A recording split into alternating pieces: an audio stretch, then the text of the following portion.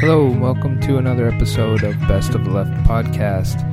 Today we have clips from the Liberal Oasis radio show, Rachel Maddow, Mike Malloy, Randy Rhodes, and the Young Turks.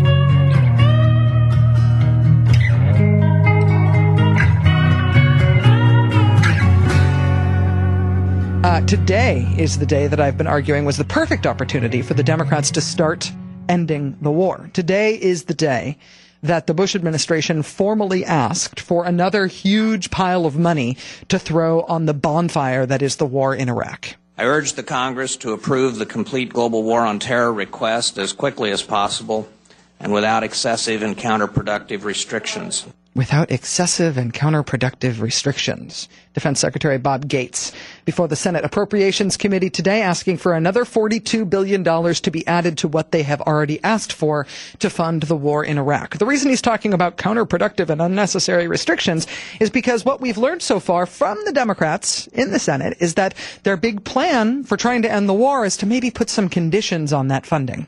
The last time this Democratic-led Congress put conditions on the funding about the war, the president vetoed the bill containing both the funding and those restrictions, and then Congress just sent him the funding without the restrictions. So why we would start down that path again is beyond me. In 2003, the year that we invaded Iraq, Congress appropriated $81 billion for the war. $81 billion in the first year. The next year it went up to $94 billion. Year after that, $108 billion. Year after that, $122 billion. This year, war budget is $173 billion. And now today, after Bob Gates' request to the Senate today to add to the 2008 request, the request for war spending for next year, nearly $190 billion. It has gone up every single year. This year, the biggest by far. Next year dwarfs even this year. The Congress keeps saying yes, yes, yes, yes, yes. Here's more money for the war. Take it all. Take all you need. Even though we might run for office on the basis of ending the war, we're happy to keep funding it. The Democrats are in control of Congress right now, and they could say no. They could say, actually, no further funding for the war. We're voting no on this. You've got enough money in the pipeline already to get the troops home. And we're happy to say yes to further funding for a withdrawal of our troops if you don't think you can safely get them out of there without extra withdrawal funding. But money to stay? No. We are cutting you off. Bring the troops home. We said we'd end the war. We're going to end it. The Democrats can do that. They can do that starting today with this extra $42 billion that just got asked for today. And if they said no, a no cannot be vetoed. Saying no to something can't be vetoed. The president can only veto things that Congress passes. This would be something that Congress would refuse to pass. They could vote it down, and if need be, they could filibuster the funding. Yesterday on the show, Larry Korb from the Center for American Progress made a counter-argument to me. He said, yes, but the president could keep funding the war, even if Congress cut off the funds, using something called the Food and Forage Act. Yeah, they can filibuster the funding, but in fact, what would happen then is, since you haven't forced the president to withdraw, you don't have anything in law that gets him to change course. But would he leave U.S. troops in Iraq without funding? Would he be that much of a madman? No, well, what he can do, there's another law here, it's called the Food and Forage Act, that allows him to spend the money. The Food and Forage Act? Yes, well, this, because basically what this says, let's say we went to war, Congress wasn't in session, or heaven forbid somebody destroyed the Capitol and the Congress couldn't vote. There's a provision that allows the president, when troops are in battle, to spend the money. Wow. That was me on yesterday's show, getting schooled by Larry Korb. The Food and Forage Act. So, of course, as soon as I got off the air, what did I do? I spent the entire night until 4 a.m. reading about the Food and Forage Act. Because that's what I'm like. Turns out that the Food and Forage Act actually isn't a problem for my plan. It can't be used to keep funding combat operations. The Food and Forage Act can only be used for food and transportation and clothing and stuff like that for the troops. It could not, after all, be used by the president to perpetuate the war if Congress killed the funding for the war. Cutting off the funding for the war is actually the only way the Democrats have to end it, and it is time for the Democrats to end the war. It could start today with the big NO to this latest funding request that the Senate Appropriations Committee this afternoon received from Bob Gates.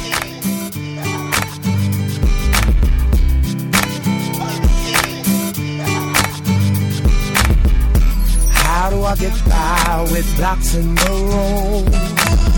And how did I get here at the fork in the road? Few choices, I'm talking about the world is so cold.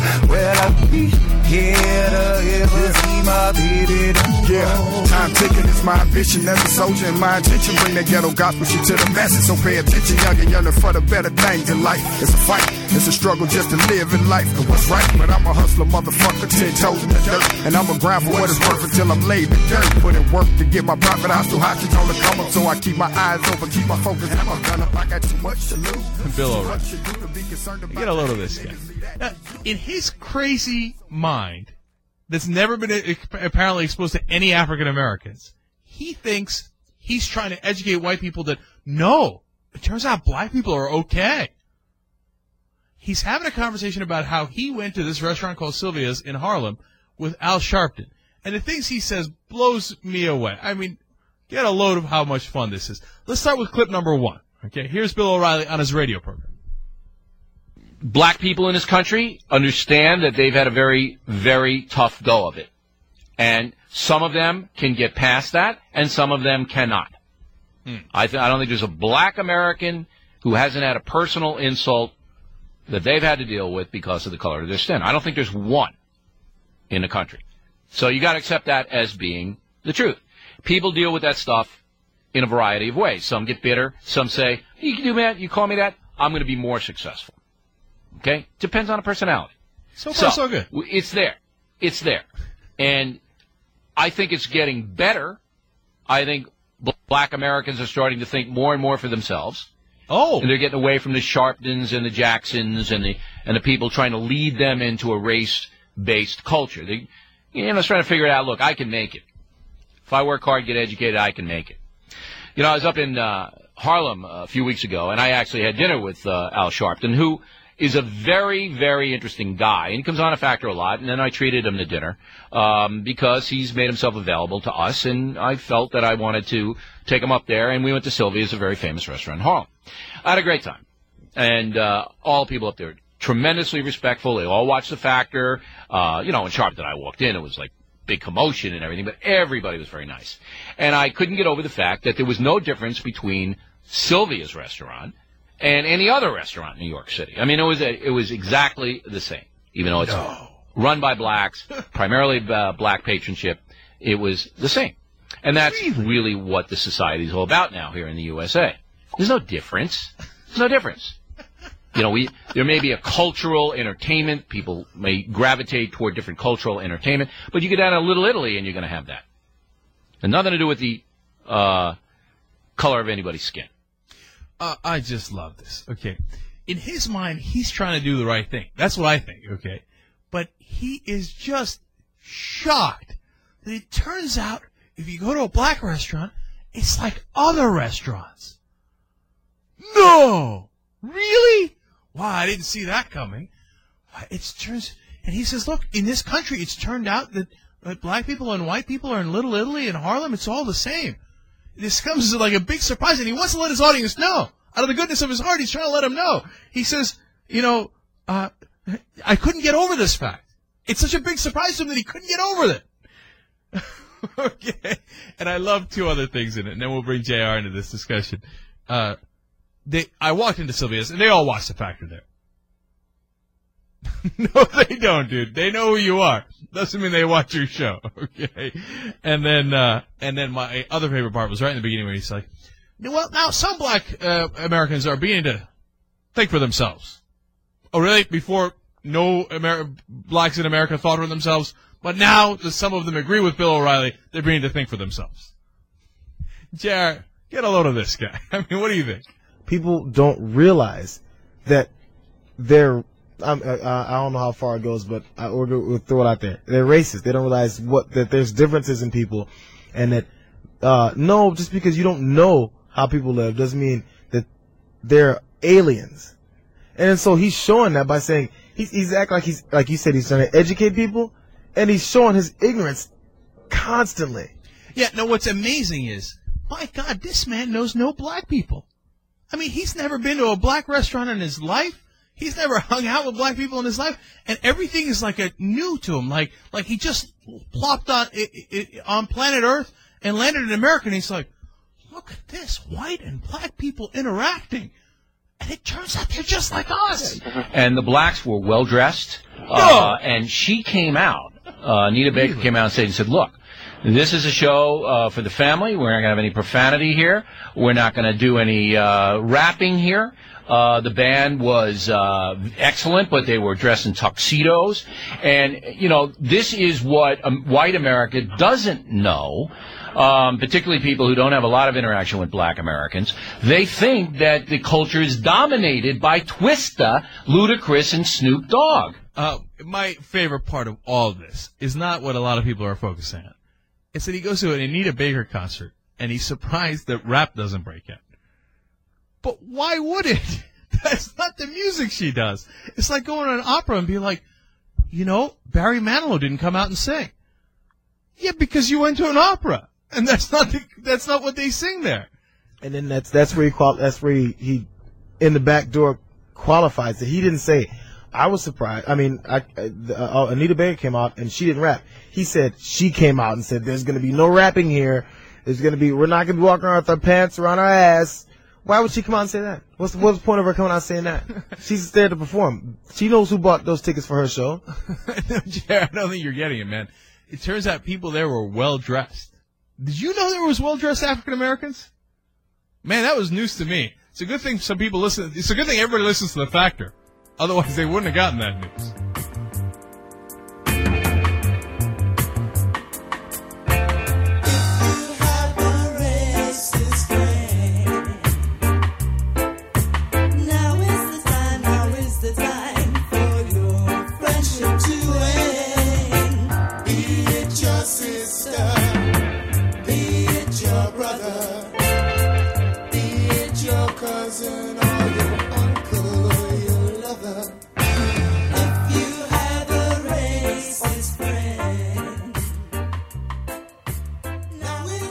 This is actually perhaps the most pivotal week I've seen in the presidential campaign to date.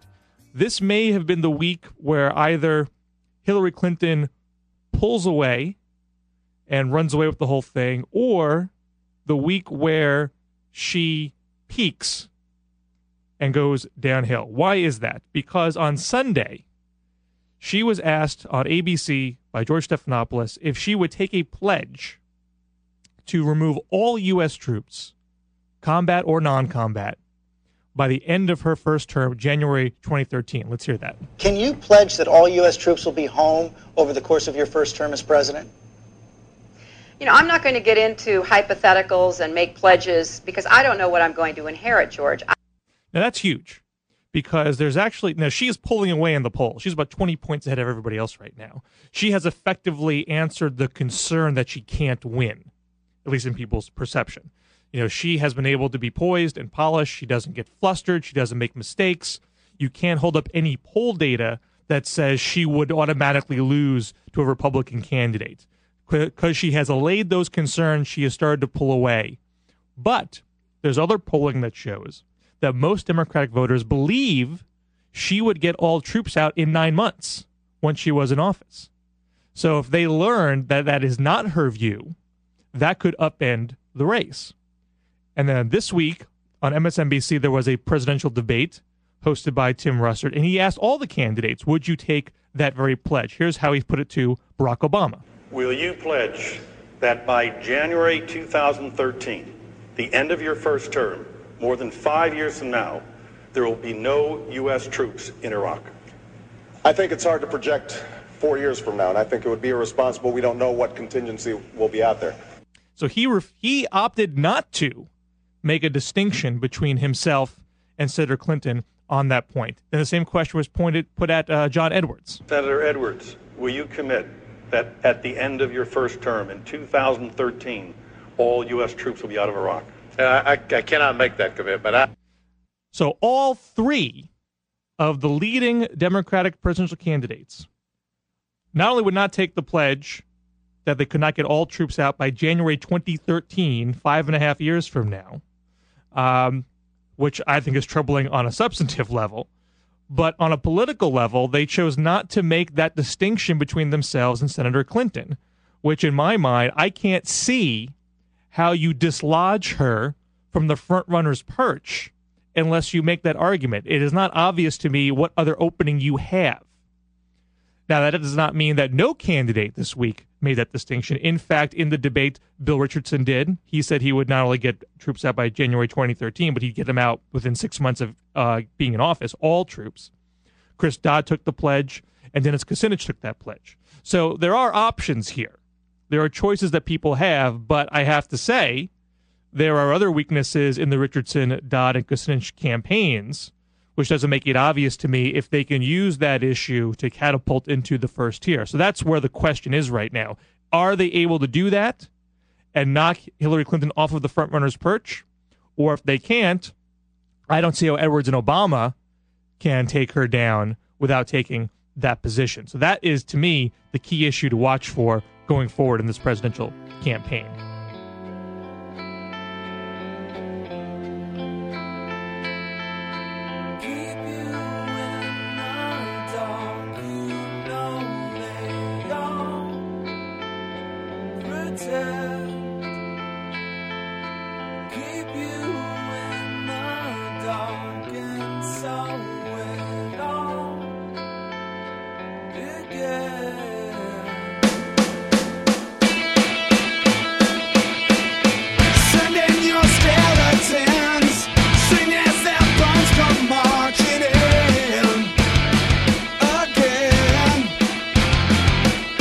Hey guys, if you're enjoying this episode of Best of the Left, please share it with a friend.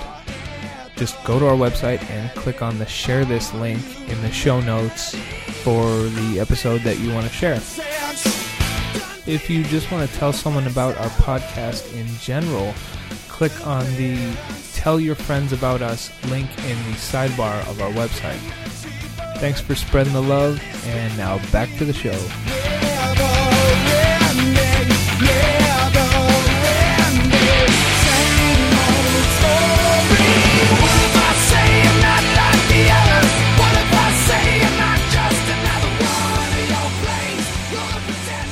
Okay, Martin wants to know.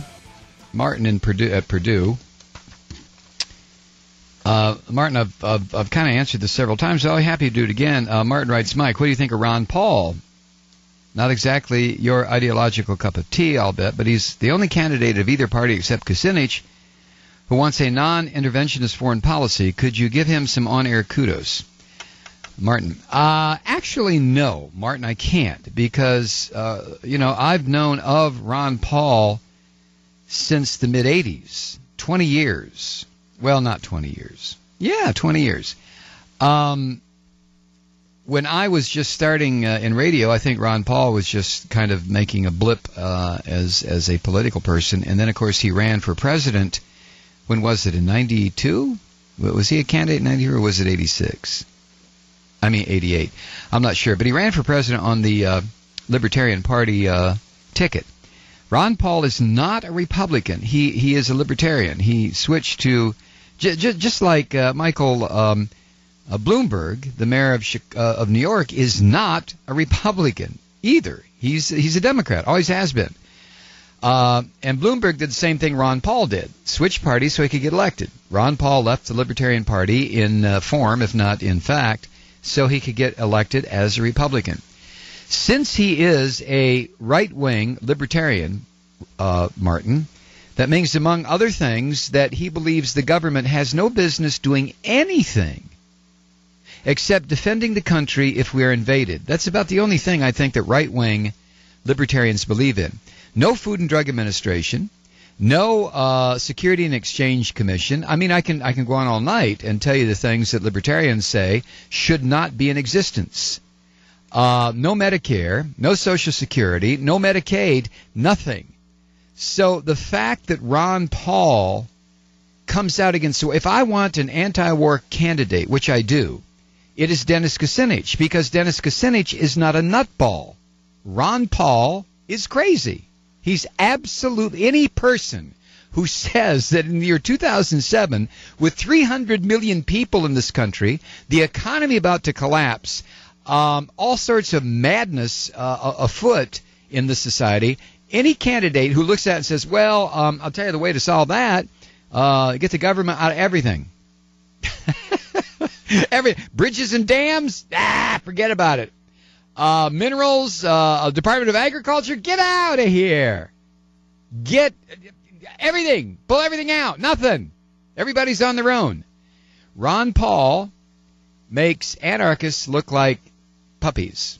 So, Martin, I hope that answers your question. And anyone else who is inclined to write to me about Ron Paul, I mean, go ahead, it's okay. But my answer about Ron Paul has not changed in 20 years. It just hasn't. He's a nutcase. Now, as far as a non-interventionist U.S. foreign policy, that's impossible. Nobody can have that sounds like Pat Buchanan. Nobody can have, unless you're talking about non-interventionist where it concerns no war. Now, I can get behind that.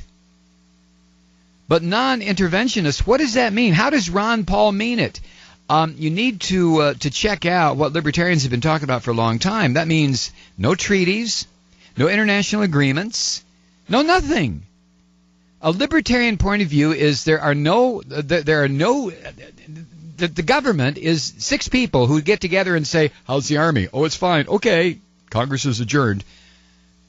Interventionist has a lot of meanings, I think, Martin. Interventionists, we are intervening into the area of human rights when we agree to the Geneva Conventions on how we conduct ourselves when we go around the planet murdering people under the guise of war. So interventionists, what is Ron Paul? You need to check that out, because Ron Paul's basic platform is the basic platform of the Libertarian Party, which is don't get involved in nothing. Nothing. Absolutely nothing. No thanks.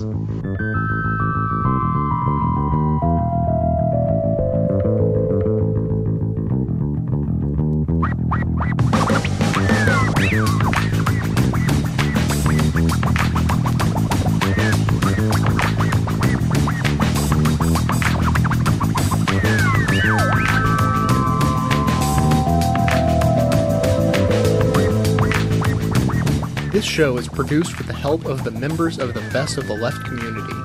You too can be a part of the show, and we would love your help. You can submit information about great clips you've heard, volunteer to help edit these clips for the show, or actually become an occasional guest producer. For more information, please visit the community at bestoftheleft.podcast.com.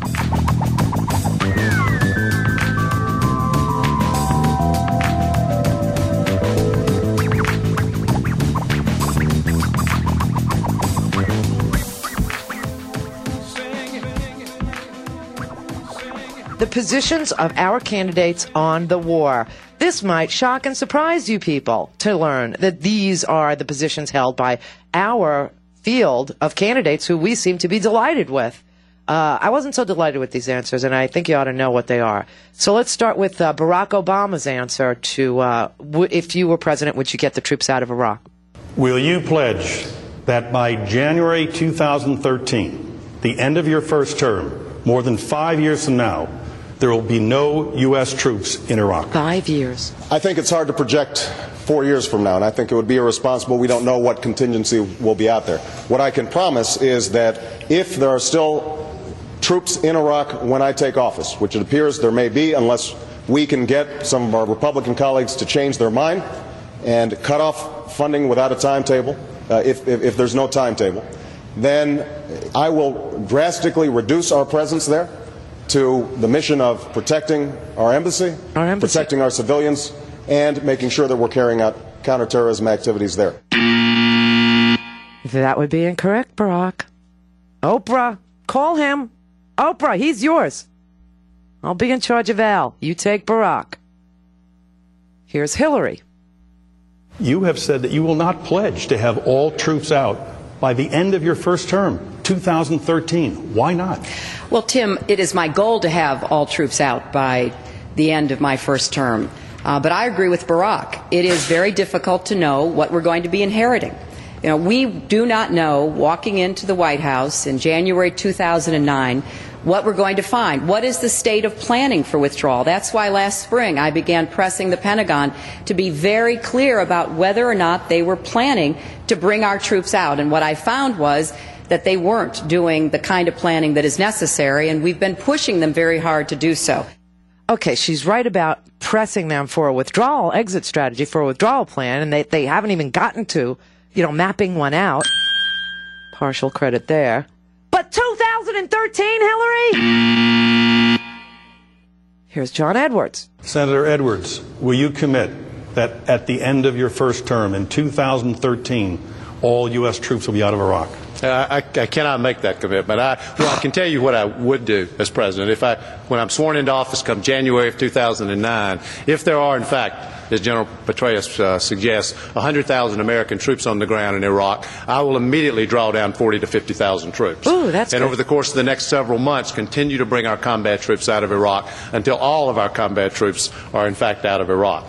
I think the problem is, and it's what you've just heard discussed, is we will maintain an embassy in Baghdad. That embassy has to be protected. We will probably have humanitarian workers in Iraq. Those humanitarian workers have to be protected. I think somewhere in the neighborhood of a brigade of troops will be necessary to accomplish that, 3,500 to 5,000 troops. All right. We're talking 5 years out. He's got his eye on the embassy, all right? And, of course, humanitarian workers. The UN could do that. So, but on the number 3,500 to 5,000, there are 10,000 in Bosnia or more. I think there might be 20,000. I have to check. We'll say, okay. All right, not bad. Here's Bill Richardson of New Mexico. Governor Richardson, you have said that you will bring home all troops within a year. You've heard your three other opponents say they can't do it in 4 years. How can you do it in 1 year? Well, I have a fundamental difference with Senator Obama, Senator Edwards, and Senator Clinton. Here's my position. Their position basically is changing the mission. My position in bringing all troops out of Iraq is to end the war. The American people want us to end this war. Our kids are dying the bloodiest last 3 months.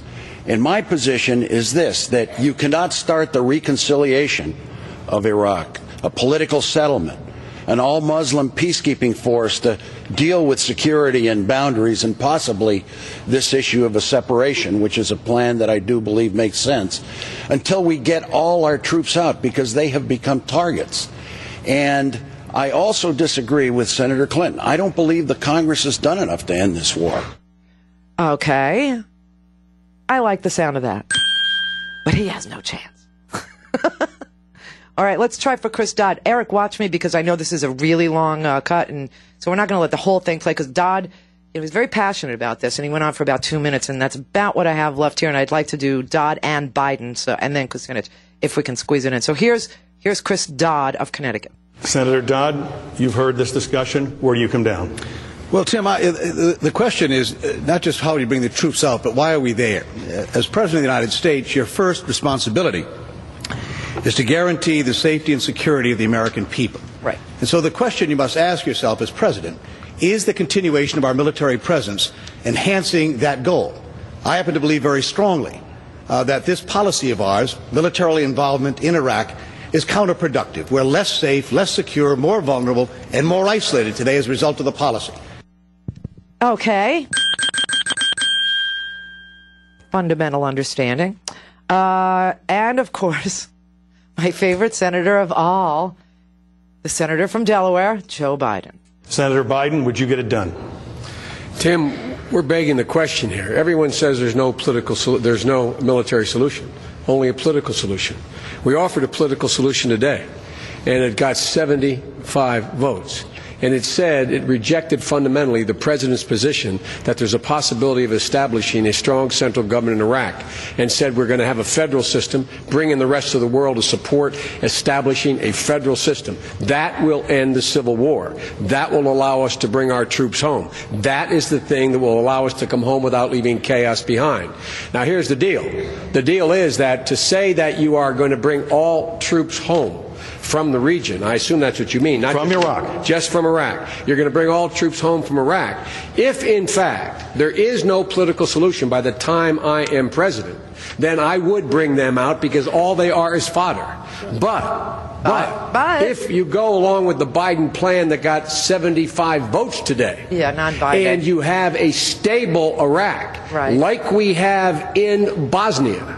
We've had 20,000 Western troops in Bosnia for 10 years. Not one has been killed. Not one. The genocide has ended. So it would depend on the circumstances when I became president. Okay, yes, we can go there. Just don't know if I want a president that says, that's all, you know what I mean? You get a grip, man. That's how Biden talks. Like, get a grip, man.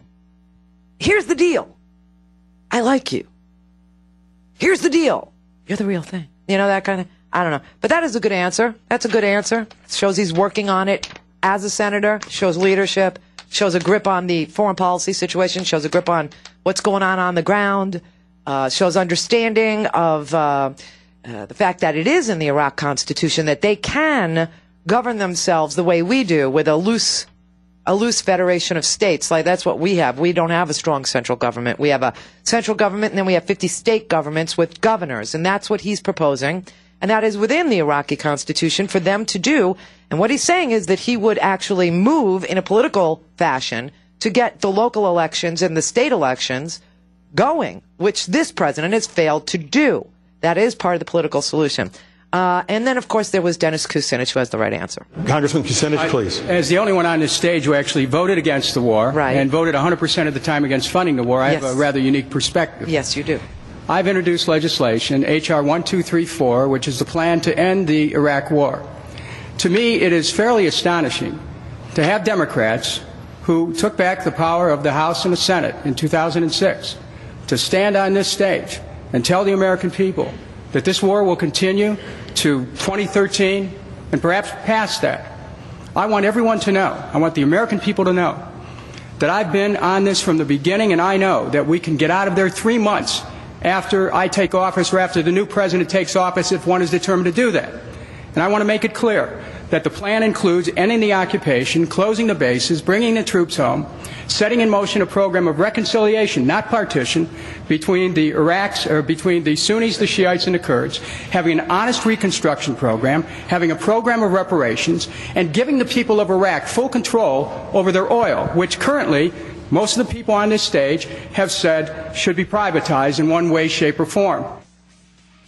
That would be the right answer. That is the correct answer. Echoes and silence, patience and grace.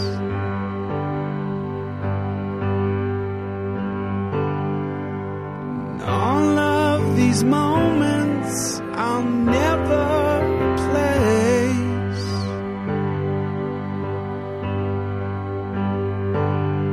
No fear of my heart, absence of faith.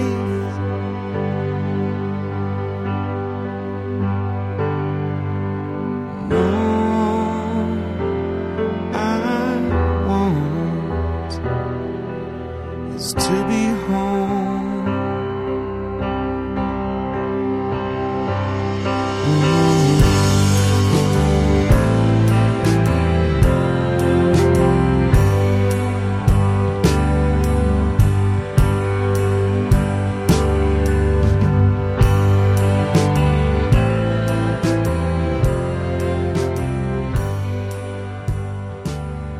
In a new Washington Post ABC News poll out today, 70% of the country, it turns out, wants the funding cut off for the war. New poll numbers suggest the American public wants to stop shelling out big bucks for the Iraq war. The latest Washington Post poll shows less than a third of Americans support the president's request for $190 billion with a B dollars to fund the war in Iraq and Afghanistan. 67% of the people who responded say that dollar amount should be scaled back, and 3% say Congress should stop funding the war altogether. Okay. It is 27% of the country that say they want Bush's war funding request funded in full. 27%. 3% of the country say they don't know. And the rest of the country, if you add that all together, 70% wants the funding cut, either some of it cut, most of it cut, or all of it cut. Rachel, you know as well as I they're not going to do that. Why is it the common political wisdom, not only on the right, but among the political pundit class, among the media analysts who get to define what counts as a serious idea in politics? Why is it the common political wisdom, even among Democrats, even among people opposed to the war? Why is it the common political wisdom that there's no way that Congress could cut off funding for the war? Rachel, you know as well as I they're not going to do that. If 70% of the country is in favor of something, if 70% of the country is in favor of cutting the funding for the war, why is it considered such a radical thing to propose? Why is it considered politically untenable to do what 70% of the country wants to be done? The Washington Post poll says if you look at the respondents who say that they want the funding for the war cut, 9 out of 10 Democrats want the funding for the war cut. 7 in 10 independents want the funding for the war cut, and 46% of Republicans want funding for the war cut. Rachel, you know as well as I they're not going to do that. How does it become political received wisdom that something is politically impossible when all evidence points to the contrary? The American people are in favor of a troop withdrawal. The American people are in favor of a timeline for telling us when the last troop is going to leave Iraq. The American people are in favor of cutting off funding for the war, if that's the way to end it. In a representative democracy where we elect people to enact policies that the people support, a person might think that the politically advantageous thing to do right now would be to do what 70% of the country wants, which is to cut funding for the war. The Democrats in Congress actually do have an opportunity to end the war, maybe even before Bush is out of office, but it requires cutting off funding, which is something that's incredibly politically hard to do, but totally possible. And if all of the leading contenders said, yeah, we got to end the war right now, then that would create... Pat, final 10 seconds. Rachel, you know as well as I they're not going to do that. I hear you, Pat Buchanan. I hear you. I know that the common wisdom is that cutting off the funding for the war is impossible. I just also know, alongside that that's insane. True to form, though, last night, the United States Senate voted to authorize another $190 billion of funding for the wars in Iraq and Afghanistan. Does any senator in the chamber still wish to cast their vote? If not, the yeas are 92, the nays are 3, and the bill as amended is passed. 92-3. You see why I have circles under my eyes. 92-3. The only senators who voted against the defense authorization bill with $190 billion worth of war funding, the 3 no's were Robert Byrd, Russ Feingold, and Tom Coburn. Tom Coburn is, of course, best known for advocating the death penalty for any doctor who performs an abortion, and also well known for warning against the threat of lesbianism in girls' bathrooms in Oklahoma junior high schools. But Tom Coburn, for some reason, stood with Feingold and Robert Byrd today as the only no votes on the war funding in the Senate. There is a silver lining here in the Senate. And it's important. Appreciating the silver lining, unfortunately, requires understanding the difference between 2 long, jargony words that both begin with the letter A. Authorization versus appropriation. I know, this is as riveting as the Commerce Clause, but if you are mad at the Senate for approving this funding, it's worth listening to this so you can know what's worth being mad at and what's not. When the Congress appropriates money, that means it actually moves money from one account to another. Appropriating money is actually spending the money. That is not what has happened yet. Before they actually spend the money, they authorize it. They say it's okay to spend money up to X level, but that they just authorize the spending. Authorization happens first. It's not the same as actually spending the money. All the Senate has done is that first step, authorizing. And Harry Reid made noises today about actually having a fight about funding the war when it's time for the next step, when it's time for the actual appropriation. I know it's boring to talk about authorization versus appropriation, but knowing that those are 2 different things means you know that the whole project of stopping the war by cutting off the funding is not over, not a done deal. Still more time to fight for that in the Senate.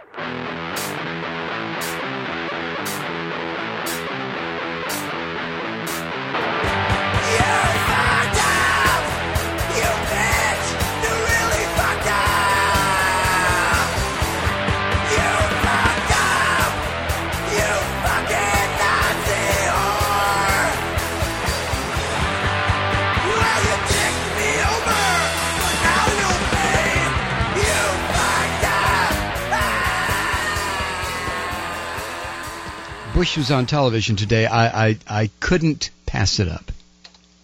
I had to see what his speechwriters handed him to read. And now, what they gave him, this is a guy who, as Robert Perry writes at consortiumnews.com, this is a guy who asserts his unlimited personal authority to kill, kidnap, torture, spy on anyone, anywhere in the world.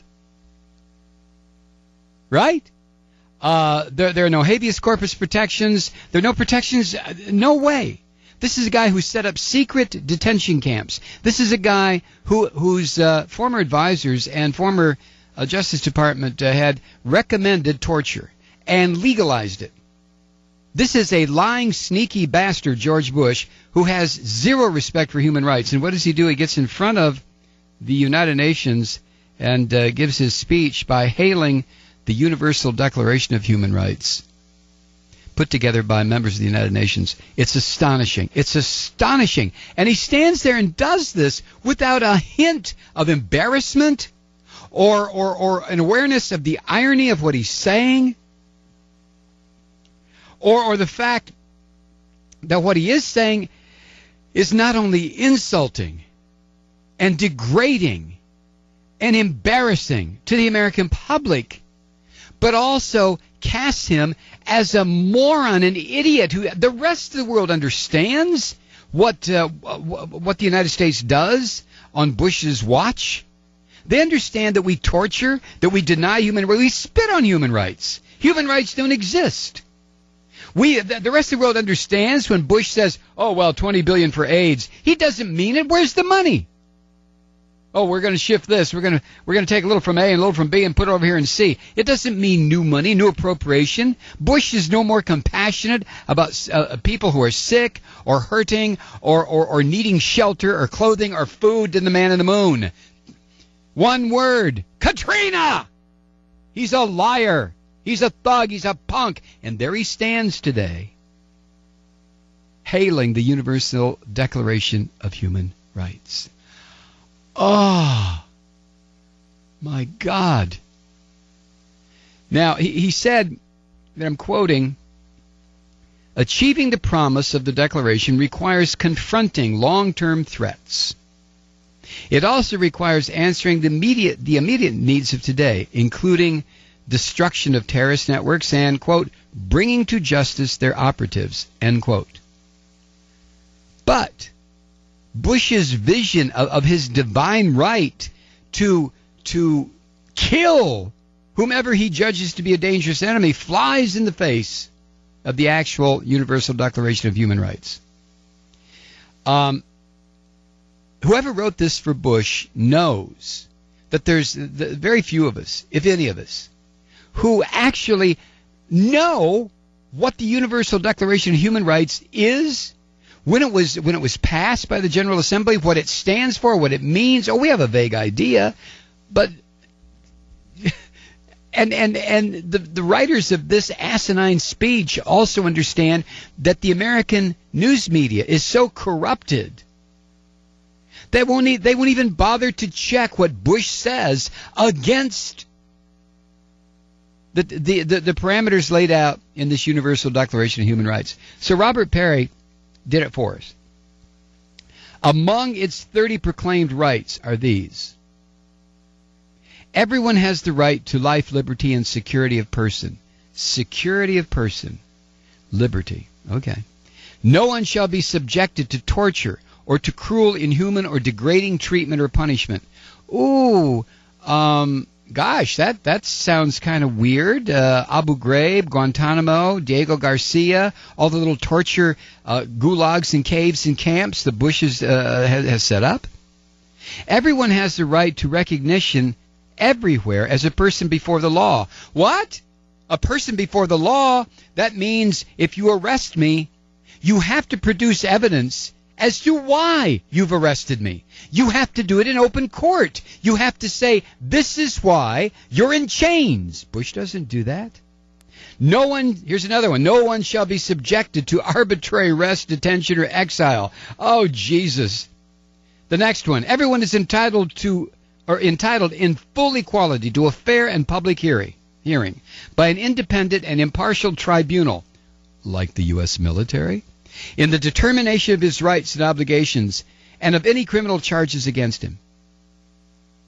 Here's another one. Everyone charged with a penal offense has the right to be presumed innocent until proved guilty according to law in a public trial at which he has had all the necessary guarantees for his defense.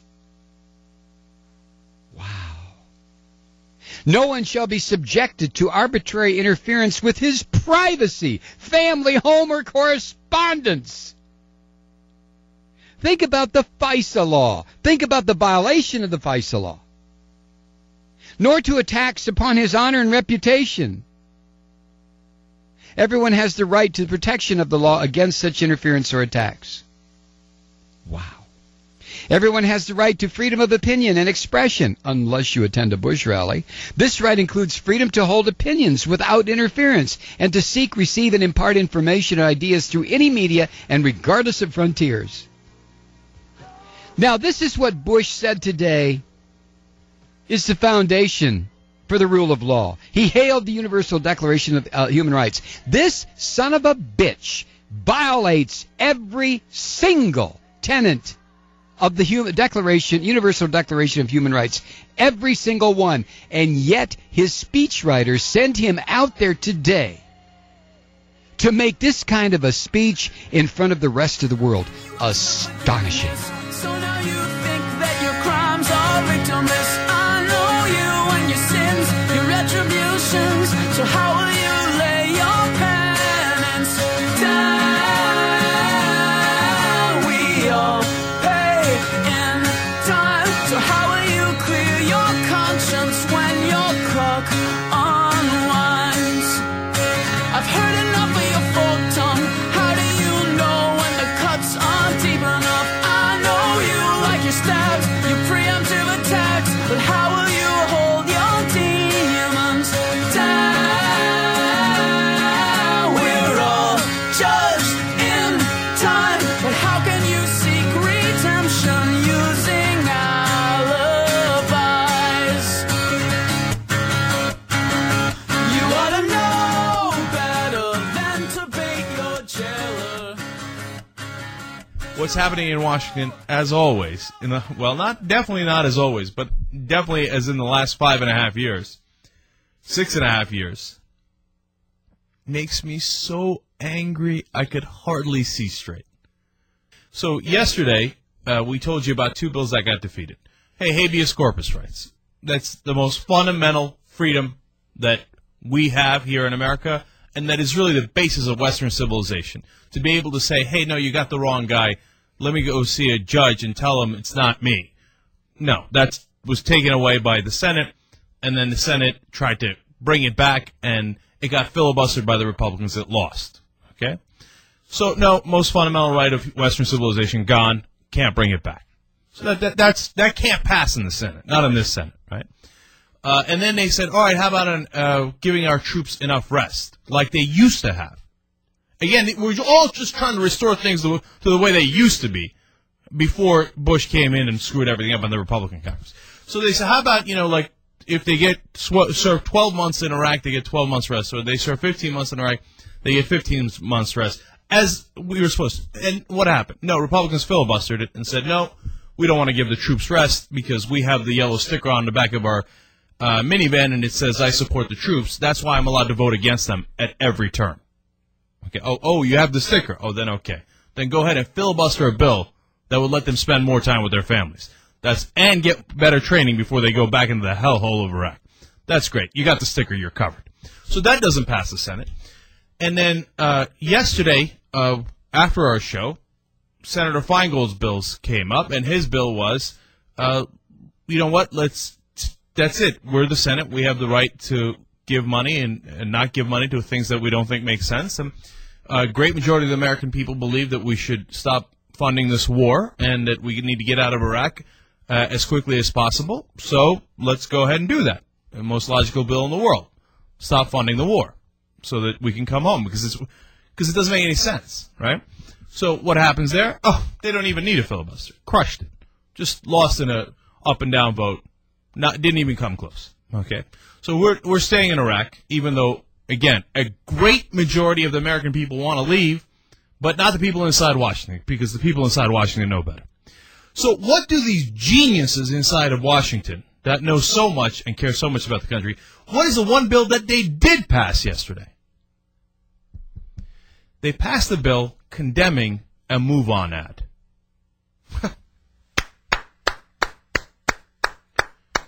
Congratulations. You have really served the American people. You condemned an ad. Man, look, the anger rolls inside me, man. Wasting our goddamn time. You're playing politics, that's what you're doing? Oh, you think you got somebody? Ha ha, we got you. Oh, MoveOn did an ad that had the wrong words in it. We didn't like the words that they had in it, so we're going to pass a bill. Kids are dying in Iraq, man. By some estimates, the Iraqi civilian death toll is up to 1 million people. And the only bill you can pass through the Senate is condemning an ad? An ad. An ad. What goddamn difference would that make to anybody's life? You're supposed to be our senators. You're supposed to represent us about things that matter. Healthcare? No, nothing. Nothing from these gentlemen, these ladies and gentlemen, okay? On issues that affect our lives, on the economy, on the war, on things to keep us safe, they've got nothing. But on this very important ad issue, 72 to 25. Half the Democrats voted for it. What are you doing? As Jon Stewart so brilliantly put it on CNN many years ago now, stop hurting us. Okay? You're hurting the country. What are you doing? 72 to 25. That's the only goddamn thing you can get passed through the Senate. Condemning an ad. I don't care if it's the worst ad in the world. And by the way, I 100%, 1,000% support that ad. And when we come back, we'll talk about that ad.